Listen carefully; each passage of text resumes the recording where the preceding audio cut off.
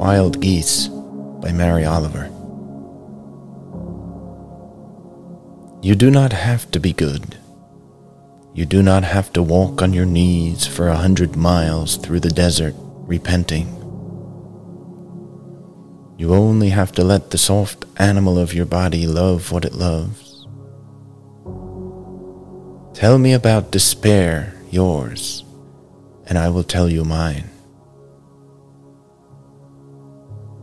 Meanwhile, the world goes on.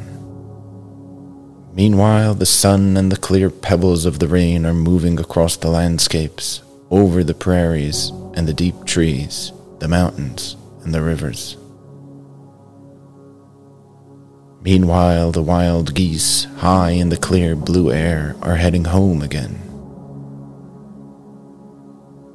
Whoever you are, no matter how lonely, the world offers itself to your imagination, calls to you like the wild geese, harsh and exciting, over and over, announcing your place in the family of things.